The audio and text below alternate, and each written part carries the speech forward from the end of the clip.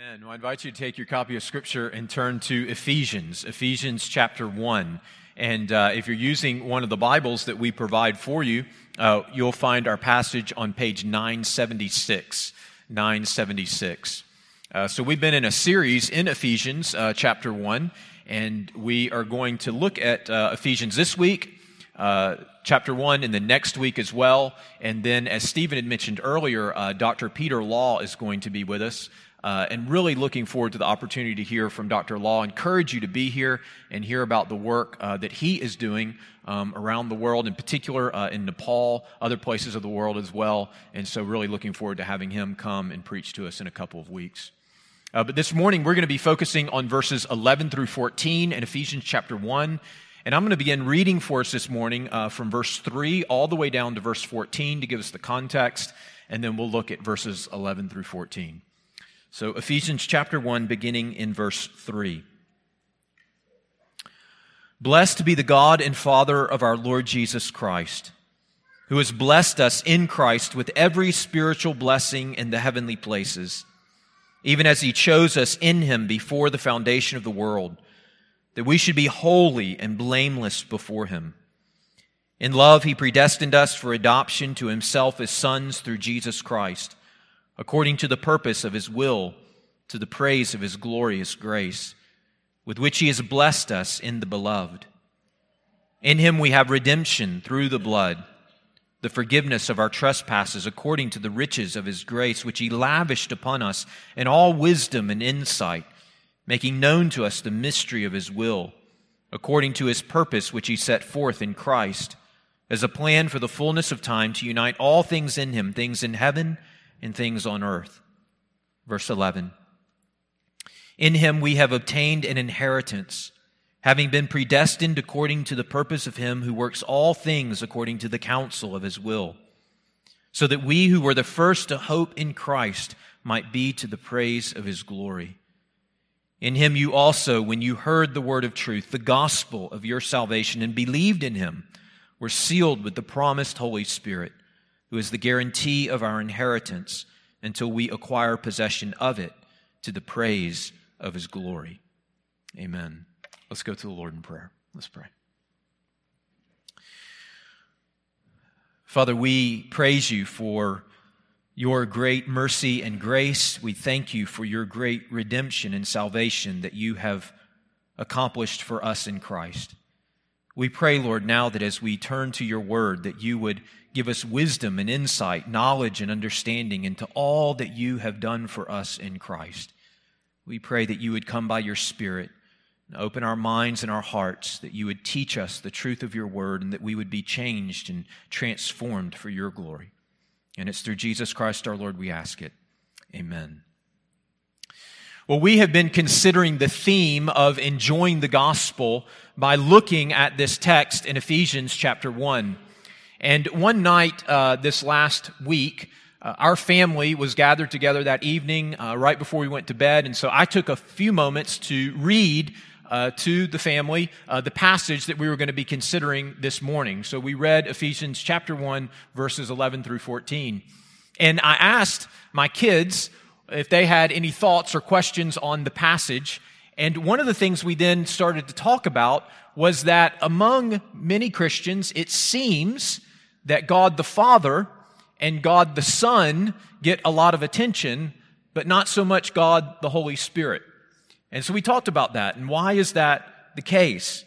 And I explained that at one level this is appropriate because Jesus actually teaches us in John chapter 16 that the desire of the Holy Spirit is to make much of God the Son, to make much of Jesus, not to draw attention to Himself, but draw attention to the Son. And at the same time, it does seem that among some Christians there is a misunderstanding or neglect of the ministry of the Holy Spirit. Sometimes this is because churches don't teach much on the Holy Spirit. At other times, it's because there's been a misrepresentation of the Holy Spirit that is tainting our understanding of who He is and what He desires to do in our own lives and in our churches. Some of you may have experienced some of this misrepresentation of the Spirit in a church that maybe you previously attended, or maybe through watching a particular religious television show. And based on these misrepresentations that you may have been taught, or maybe you have concluded that because you've not spoken in tongues, or because you've not been overwhelmed by emotion and fallen out on the floor convulsing, or because you've not been healed and continue to endure ongoing illness and pain, that the Holy Spirit must not have any role in your life, that the Holy Spirit must not be present in your life. And let me assure you, my friends, that nothing could be further from the truth. In fact, part of what it means for us to enjoy the gospel is for us to understand and rejoice in the person and the work of the Holy Spirit in our salvation. And so that's what we are going to seek to do this morning. We noted last week that in Ephesians chapter 1, as Paul is here rejoicing in God's great salvation, that Ephesians chapter 1 is structured in a Trinitarian way. Now, what do I mean by that? What do I mean by Trinitarian? Well, we as Christians believe in the doctrine of the Trinity. That means we believe that God is one in being, and He is also three in persons: Father, Son, and Holy Spirit. And what we see in Ephesians chapter 1 is that Paul's praise is Trinitarian. So in the first few verses, in chapter 1, verses 3 through 6, we see the work of the Father in salvation. Then in verses 7 through 10, we see the work of the Son in salvation, and we've considered each of those in the last couple of weeks. And now, as we turn to verses 11 through 14, we see the work of the Spirit in salvation. And so in our text this morning, I want us to see the Spirit's work in Christian conversion, the Spirit's work in Christian unity, and the Spirit's work in Christian confidence. So first of all, let us consider this work of the Spirit in Christian conversion, the work of the Spirit in Christian conversion. Look there in verses 11 through 14. I'll read them for us again. We read, "In Him we have obtained an inheritance, having been predestined according to the purpose of Him who works all things according to the counsel of His will, so that we who were the first to hope in Christ might be to the praise of His glory.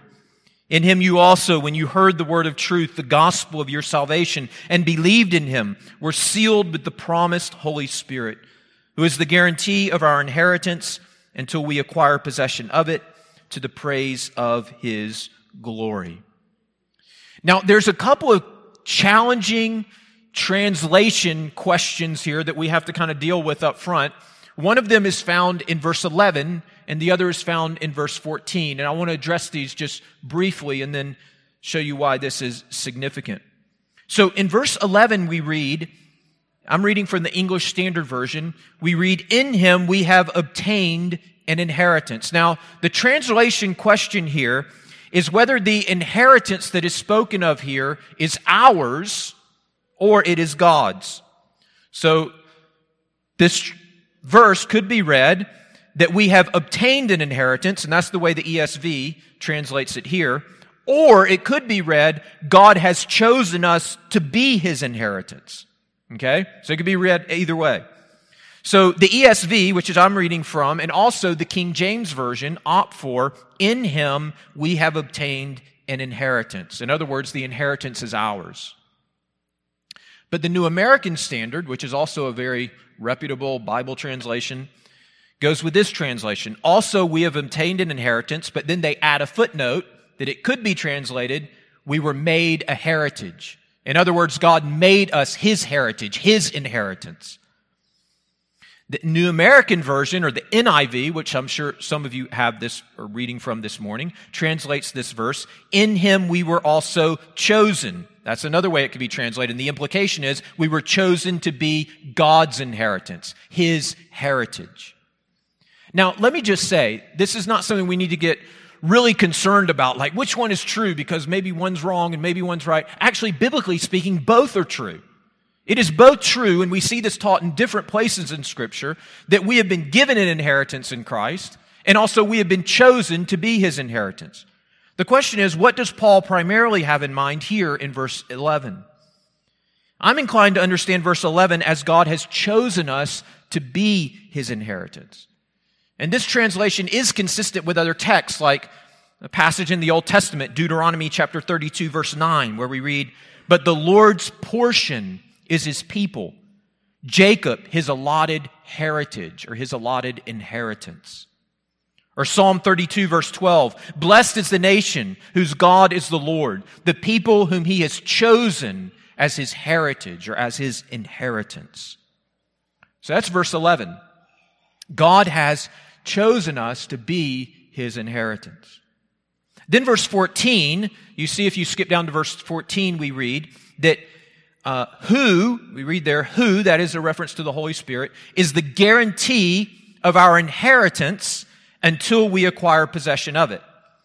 Now, much like verse 11, the question is whether the possession that is spoken of in verse 14 is something we will acquire in the future, or whether we are the possession that God will acquire in the future.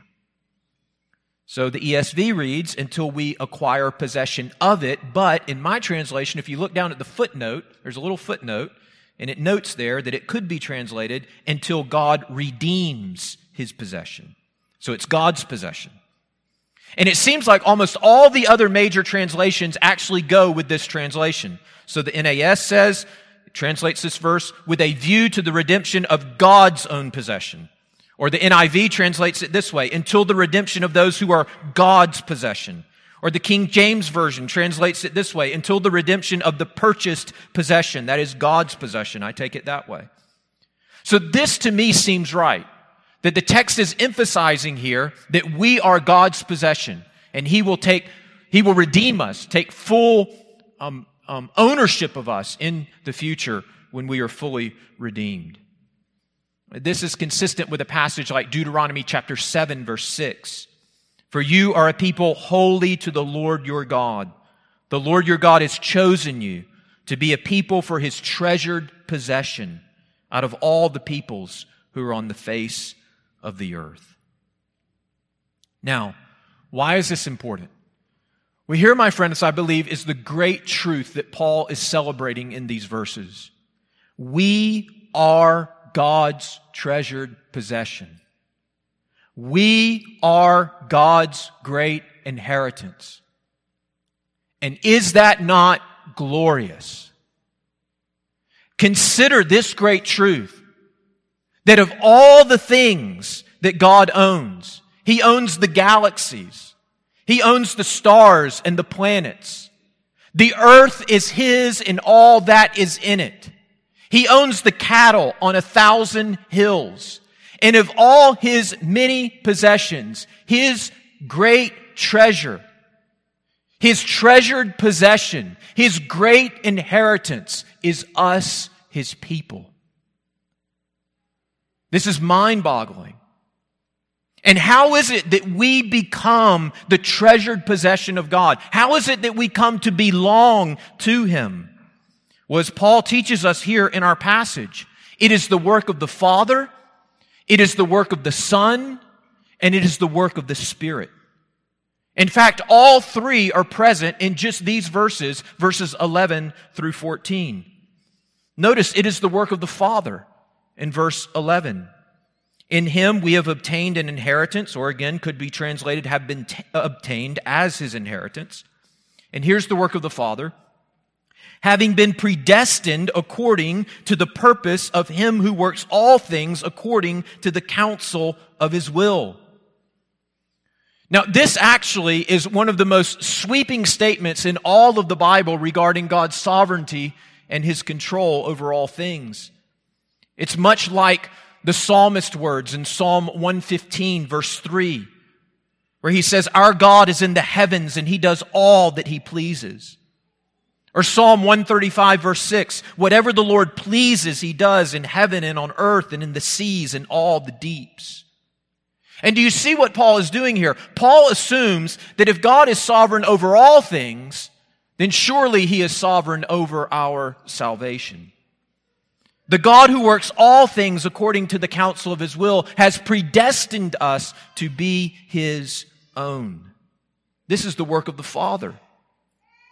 But notice also the work of the Son. In Him, that is, in Christ, we read in verse 11. In Christ, we have been obtained or chosen as God's inheritance. So God's purpose to save us from before the foundation of the world cannot be separated from the person and work of Jesus. In fact, it's inseparable. God chose to make us His own through the atoning death of His Son, the Lord Jesus, where He took our sins upon Himself and He rose from the dead, conquering death forever. It is by and through the work of the Son that the Father has chosen to save us. And then notice the work of the Spirit. The Spirit is present as the Father's plan, and the work of the Son's redemption is applied to our lives. This is the way the passage, in fact, is structured. If you look at verses 11 through 14 as a whole, in verse 11 and 12, what we see there is God's plan of salvation. He has predestined us in Christ according to the counsel of His will. Then in verses 13 and 14, you see the application of God's salvation. So God, in verse 11 through 12, has purposed it, He's planned it. But in verses 13 and 14, it becomes a reality. And how does it become a reality? We hear the word of truth. We believe the gospel. We are sealed with the Holy Spirit. And how does this hearing and this believing and this sealing, how does it take place? It is the work and the ministry of the Holy Spirit. When we hear the gospel, how do we come to believe in Christ? It is the work of the Spirit. This is why when the Lord Jesus meets with Nicodemus, the religious leader, He tells him, "You must be born again." And Nicodemus doesn't understand, and so Jesus follows up to explain what He means, and He says, "You must be born again. You must be born of the Spirit." In other words, naturally, we are dead to the things of God until the Spirit comes upon us and gives us life and enables us to see Christ for who He is and to believe and trust in Him. And then it is the Spirit who seals us for the day of redemption. Now, as we see these truths in Scripture of God's predestining us for salvation, some might respond and ask the question, well, does this mean that I can be predestined by God, chosen by Him for salvation, not believe in Jesus, not experience faith in Jesus, and yet still be saved? And the answer to that question is absolutely not. Do you see how Paul lays this out for us in Ephesians chapter 1? In fact, going back to the earlier verses, in Ephesians chapter 1, verse 4, we are told that we are chosen in Him. In verse 5, we're told that we're predestined in Him. In verse 13, we are told that we are predestined according to His purpose. And then in verse 13, we are told we hear, we believe, and we are sealed. And every one of these elements is absolutely essential to our salvation and our redemption. You see, the Bible teaches us that we are chosen in Christ before the foundation of the world, that we must hear of Christ and His great work of redemption, and that we must believe in Christ in order to be saved. In this sense, predestination does not negate faith in Christ, rather it ensures it. It makes it certain. And how do we hear? How do we believe? How are we sealed? By the ministry and the work of the Holy Spirit. And so here's the application, my friends. If you are not yet a Christian, you have heard the word of truth. You have heard the gospel, the good news of God's salvation, even this morning. Believe and trust in the Lord Jesus Christ. This is the great distinguishing mark of those who are God's treasured possession, of those whom God has purchased and chosen to save for Himself. They come to realize by the ministry and the power and the work of the Holy Spirit that they are sinners, and they believe and trust in the Lord Jesus Christ for salvation. This is the work of the Spirit in our salvation. He applies the plan and the plan of the Father, the work of the Son to our lives, and He leads us to faith in Christ. Trust in Him. Secondly, the work of the Spirit in Christian unity. So first we see the work of the Spirit in Christian conversion. Secondly, the work of the Spirit in Christian unity. Now, this is really interesting because in verses 3 through 10, as you look at chapter 1 as a whole, in verses 3 through 10, Paul is writing to the church in Ephesus, and he says over and over again, the blessings of salvation, and notice the pronoun here, have come to us. Okay? So he's including himself. He's speaking to the entire congregation in Ephesus, which would have been made of Jews and Gentiles. Gentiles are simply those who are not Jews. And he's saying, the blessings of salvation have come to us. They've come to us. And he says over and over again in various ways. And then we come to verse 11, and it seems in verses 11 through 14 that Paul now makes a distinction between Jews and Gentiles. Notice the shift that takes place in pronouns. Okay?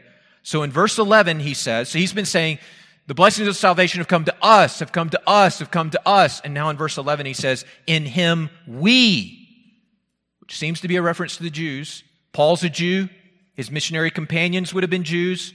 He says, we have obtained an inheritance, having been predestined according to the purpose of Him who works all things according to the counsel of His will, so that we, that is Jews, who were the first to hope in Christ, might be to the praise of His glory.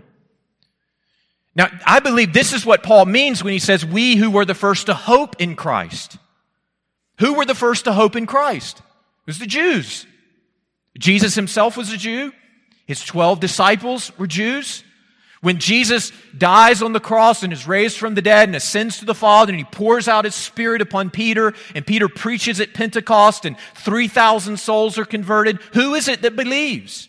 It's the Jews, right? They're gathered together in Jerusalem celebrating the Jewish festival of Pentecost.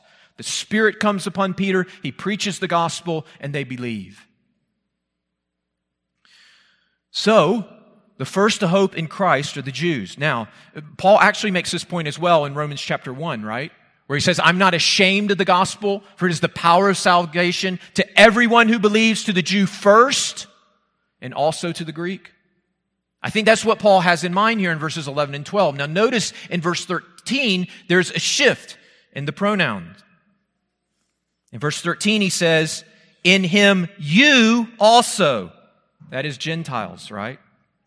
You also, when you heard the word of truth, the gospel of your salvation, and believed in Him, were sealed with the promised Holy Spirit, who is the guarantee of our, that is Jew and Gentile, inheritance until we acquire possession of it, or until God redeems us as His possession to the praise of His glory.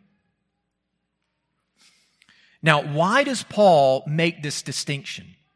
Why does Paul, going along in chapter 1, then in verses 11 through 14, make this distinction between Jew and Gentile, and why is it important? Because Paul wants to stress that the Jews and Gentiles who make up the church in Ephesus are not two classes of people in God's kingdom. Like the Jews are the haves and the Gentiles are the have-nots. That's a real temptation, right? Especially early on in the life of the church. Paul wants them to know that in the kingdom of God and in the church of the Lord Jesus Christ, there are not first-class citizens and second-class citizens. They're not kind of the loved and, the liked. There are not the favored and the tolerated. But rather, they are one people of God, united in Christ by the Holy Spirit. In fact, this is a major theme through Ephesians, and later on in chapter 2, verses 11 to 23, or 22, Paul will elaborate on this idea much further. But in these verses, Paul makes just a couple of significant points here about the Gentiles' relationship to the people of God. One, Paul says that in Christ, Gentiles are beloved members of God's treasured possession. Gentiles are beloved members of God's treasured possession. Look there into verses again, verse 11. In him we, that is Jews, have obtained an inheritance, having been predestined according to the purpose of him who works all things according to the counsel of his will, so that we, that is the Jews, who were the first to hope in Christ, might be to the praise of his glory. Now this is consistent with Old Testament language, right? In the Old Testament, the Israelites, the Jews, were God's portion, his heritage, his treasured possession. So we're tracking now, right? If we're thinking Old Testament, Paul's saying, we believed, and we are God's treasured possession. And then in verse 13, he transitions and says, in him you, Gentiles, also when you heard the word of truth, the gospel of your salvation, and believed in him, were sealed with the promised Holy Spirit, who is the guarantee of our inheritance until the redemption of God's purchased possession to the praise of his glory. What Paul is saying here now to the Gentiles is, listen, you also through faith in Christ and by the work of the Holy Spirit are God's treasured possession, his heritage, his portion. You also belong to God, as do we. Is this not what Peter says in 1 Peter chapter 2, verse 9? But you are a chosen race, a royal priesthood, a holy nation, a people for his own possession, that you may proclaim the excellencies of him who called you out of darkness and into his marvelous light.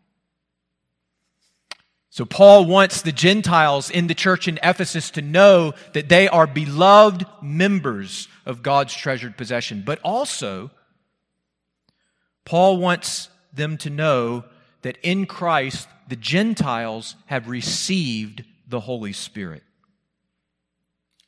Now, this is a dramatic event that took place after the death and resurrection of Jesus Christ, and it is emphasized over and over and over again throughout the New Testament. Right now in our cohorts, which is like our Sunday school hour, so the hour before this gathered worship service, our classes are studying the book of Acts together. And in the book of Acts, in Acts chapter 1 through Acts chapter 9, the work of the gospel is largely limited to the Jewish community. So Jews are gathered in Jerusalem. The gospel is being preached. People are coming to faith in Christ. The church in Jerusalem is growing. And then in Acts chapter 10, there is this long description of the conversion of a man named Cornelius, who was a Gentile.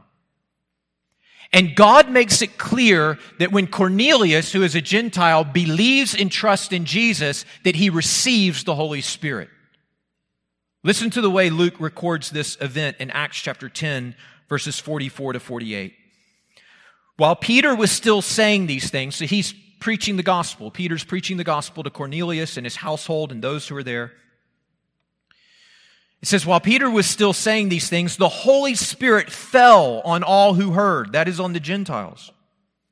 And the believers from the circumcised, that is the Jews, who had come with Peter were amazed because the gift of the Holy Spirit was poured out even on the Gentiles. For they were hearing them speaking in tongues and extolling God. Then Peter declared, can anyone withhold water for baptizing these people who have received the Holy Spirit just as we have? That is, just as the Jews have. And he commanded them to be baptized, that is, the Gentiles to be baptized in the name of Jesus Christ. And then they asked him to remain for some days. Do you see the emphasis here? How did they know? How did the Jews know the Gentiles are truly part of the people of God now? Because they received the Spirit. God made it clear, undeniably clear, that he had given the Spirit to the Gentiles. And so therefore, they must be baptized. They're part of us. They're one with the people of God. In fact, this event is so significant in Acts chapter 9, it is recounted again in Acts chapter 11 at some length. And then after Acts chapter 11, the whole book of Acts shifts. So the gospel is primarily, at this point, and Christianity primarily at this point, has been a Jewish religion located in Jerusalem. Acts chapters 1 through Acts chapter 9. The gospel comes to Cornelius. The Spirit falls upon him in Acts chapter 10 and 11. And then the rest of the book of the Acts, the gospel goes to the nations, goes to the Gentiles. And over again, the Gentiles are believing in Christ. The Spirit is coming upon them. They are being incorporated into the people of God.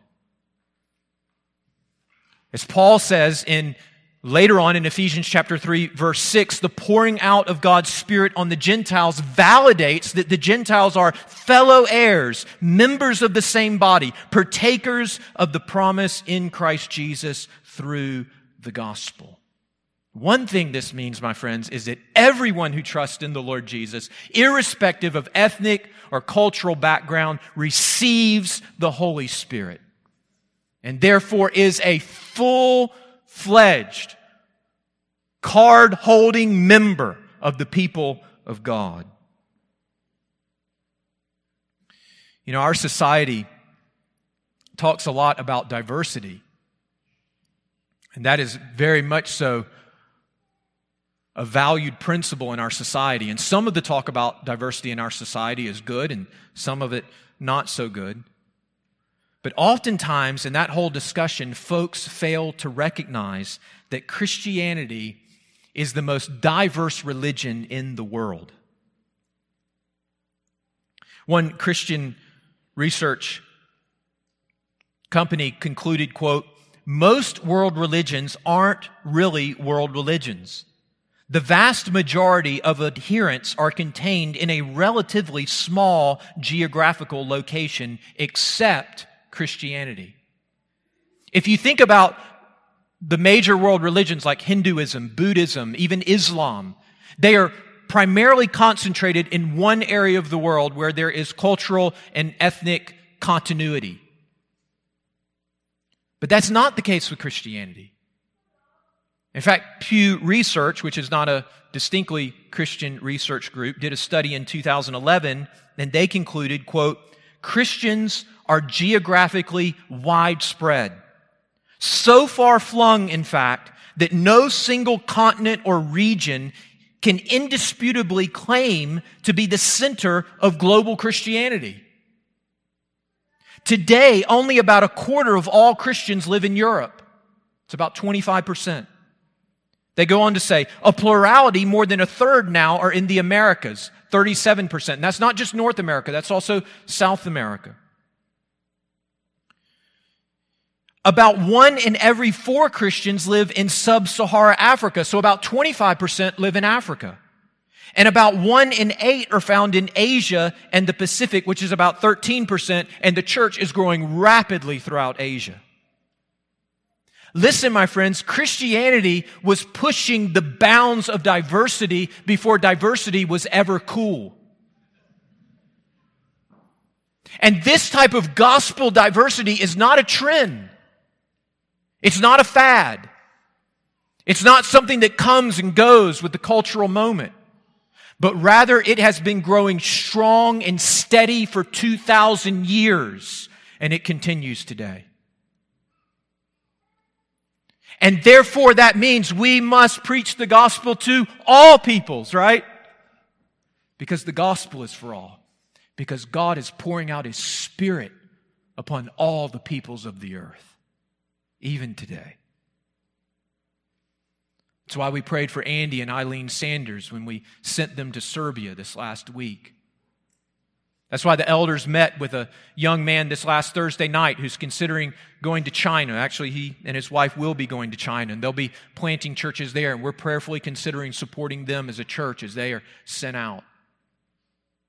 Because the gospel is for Westerners who live in the southern United States like us, and the gospel is for Muslims who live in Serbia, and the gospel is for agnostics and atheists in China. We all need the gospel, and the gospel is for all because God is pouring out His Spirit upon all the peoples of the earth. And since we are a diverse community, we must live in love with one another. And we must be united to one another in love and forbearance and kindness. This is, in fact, the application that Paul will go on later to make in Ephesians chapter 4 when he says, "I, therefore, a prisoner for the Lord, urge you to be eager to maintain the unity of the Spirit in the bondage of peace. There is one body and there is one Spirit, just as you were called to one hope that belongs to your call, one Lord, one faith, one baptism, one God and Father of all, who is over all and through all and in all.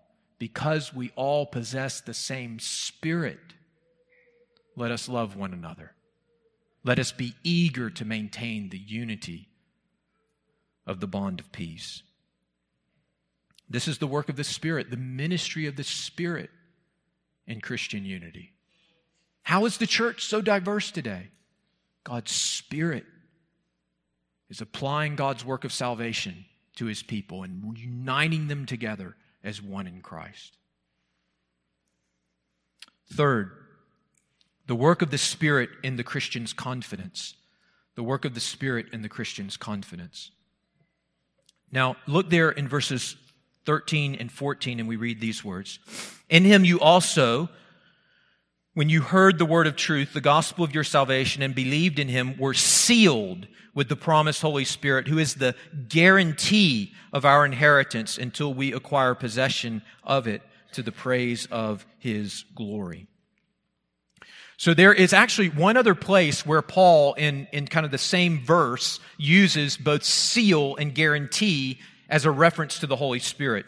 It's actually in 1 Corinthians chapter 1, verse 21 and 22. Paul says, "And it is God who establishes us with you in Christ and has anointed us, and who has also put His seal on us and given us His Spirit in our hearts as a guarantee."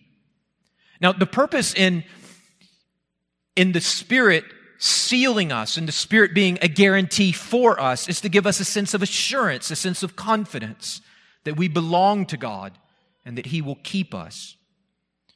So for a moment, let's consider this idea of the Christian being sealed with the Holy Spirit.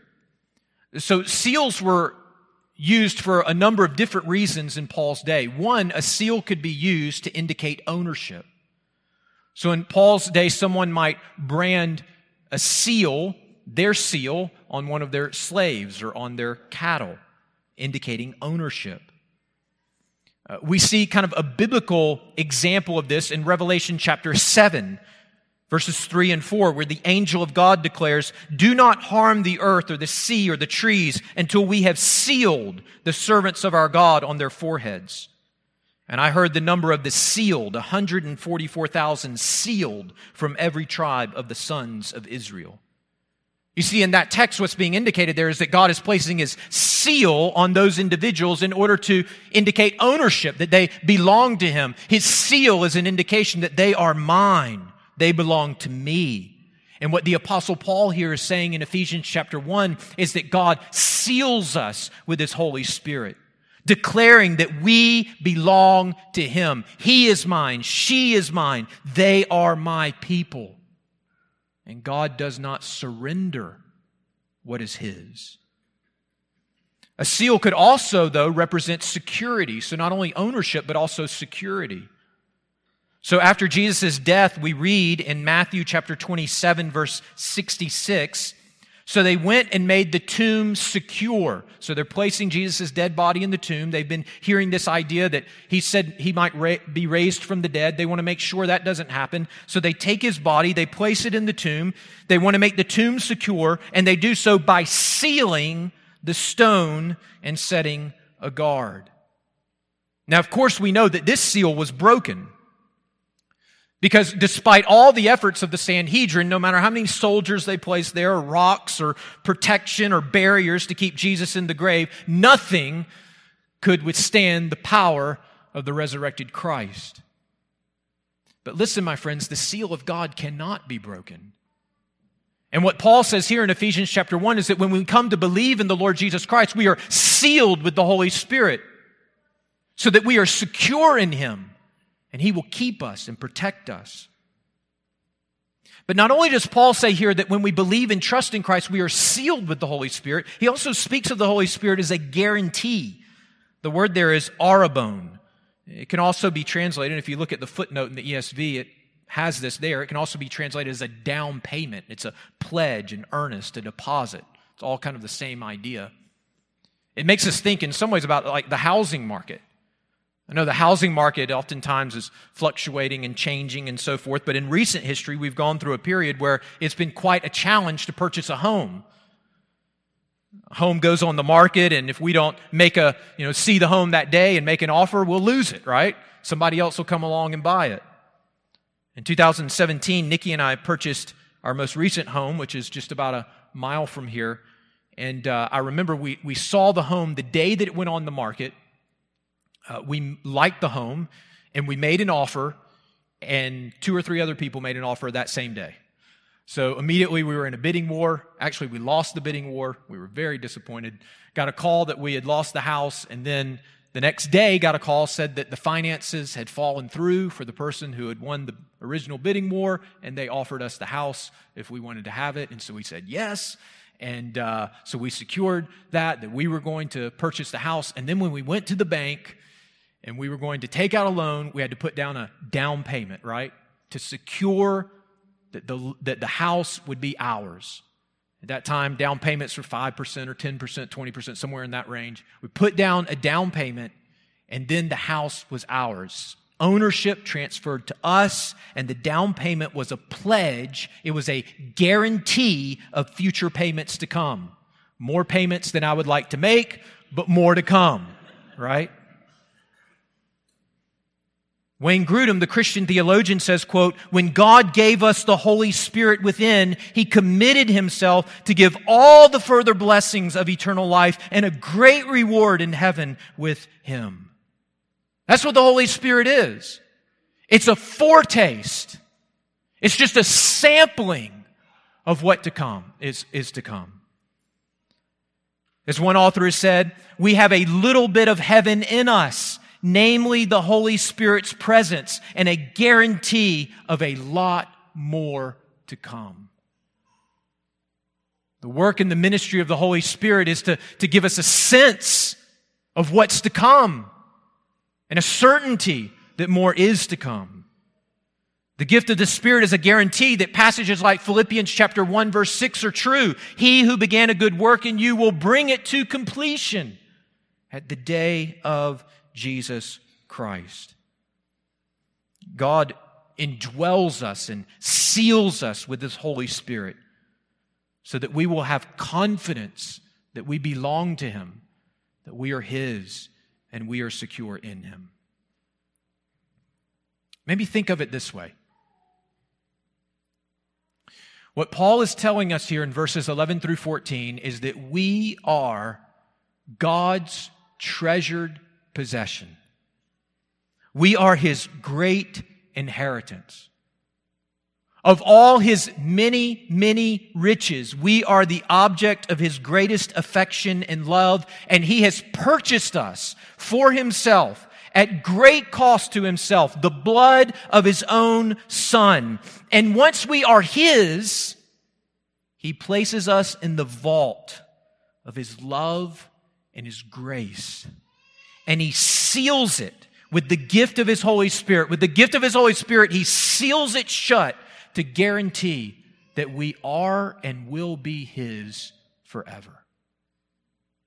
This is the work and the ministry of the Holy Spirit.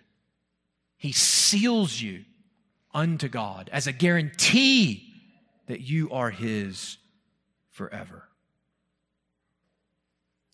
So the work of the Spirit in Christian conversion, the Spirit applies the plan of the Father and the work of the Son, and the application, believe and trust in the Lord Jesus Christ. The work of the Spirit in Christian unity. The Holy Spirit has been poured out on all who believe, irrespective of ethnic or cultural background. Therefore, we must preach the gospel to all. And we must love one another and pursue unity among one another who possess the same Spirit. The work of the Spirit in Christian confidence. The Spirit seals us and guarantees that we belong to God, that He will protect us and He will keep us. Therefore, application, rest in Him. Secure and confident that you belong to the Lord and the Spirit will keep you. And how should we respond? Final application to this great work of redemption and salvation. Paul makes it very clear all through Ephesians chapter 1. Maybe you've seen it before. 3 times he repeats it. The work of the Father, the work of the Son, the work of the Spirit in God's great salvation and redemption. To what end? To what purpose? To the praise of His glorious grace. To the praise of His glory. To the praise of His glory. Do you see it in the text? Verse 6, to the praise of His glorious grace. Verse 12, to the praise of His glory. Verse 14, to the praise of His glory. What is the final application as we consider God's great work of redemption? The work of the Father, the work of the Son, the work of the Spirit. To praise Him for His grace and to give Him glory. For He has saved us. He has redeemed us. He has sealed us and made us His own. Let's pray. Father, we thank You and praise You for this great salvation, which in many ways is so far beyond our own comprehension, and yet, Lord, it is clear and plain and simple enough for anyone in this room to believe and embrace and receive and be changed and transformed forever. Father, we pray that You would help us to grow in our understanding of what You have done for us in Christ and by the power of Your Holy Spirit. And as we do so, we pray that we would not just grow in knowledge, but Lord, that we would grow in humility and gratitude, that we would grow in love and zeal to proclaim this good news, that we would grow in confidence and rest and security in You. Lord, take Your word now and apply it to each of our hearts. We're so grateful for the Lord's table and that we are able now to take the bread and the cup and remember the work of Your Son, the Lord Jesus, who gave His life, His body, His blood for the forgiveness of our trespasses. And it's in His name we pray.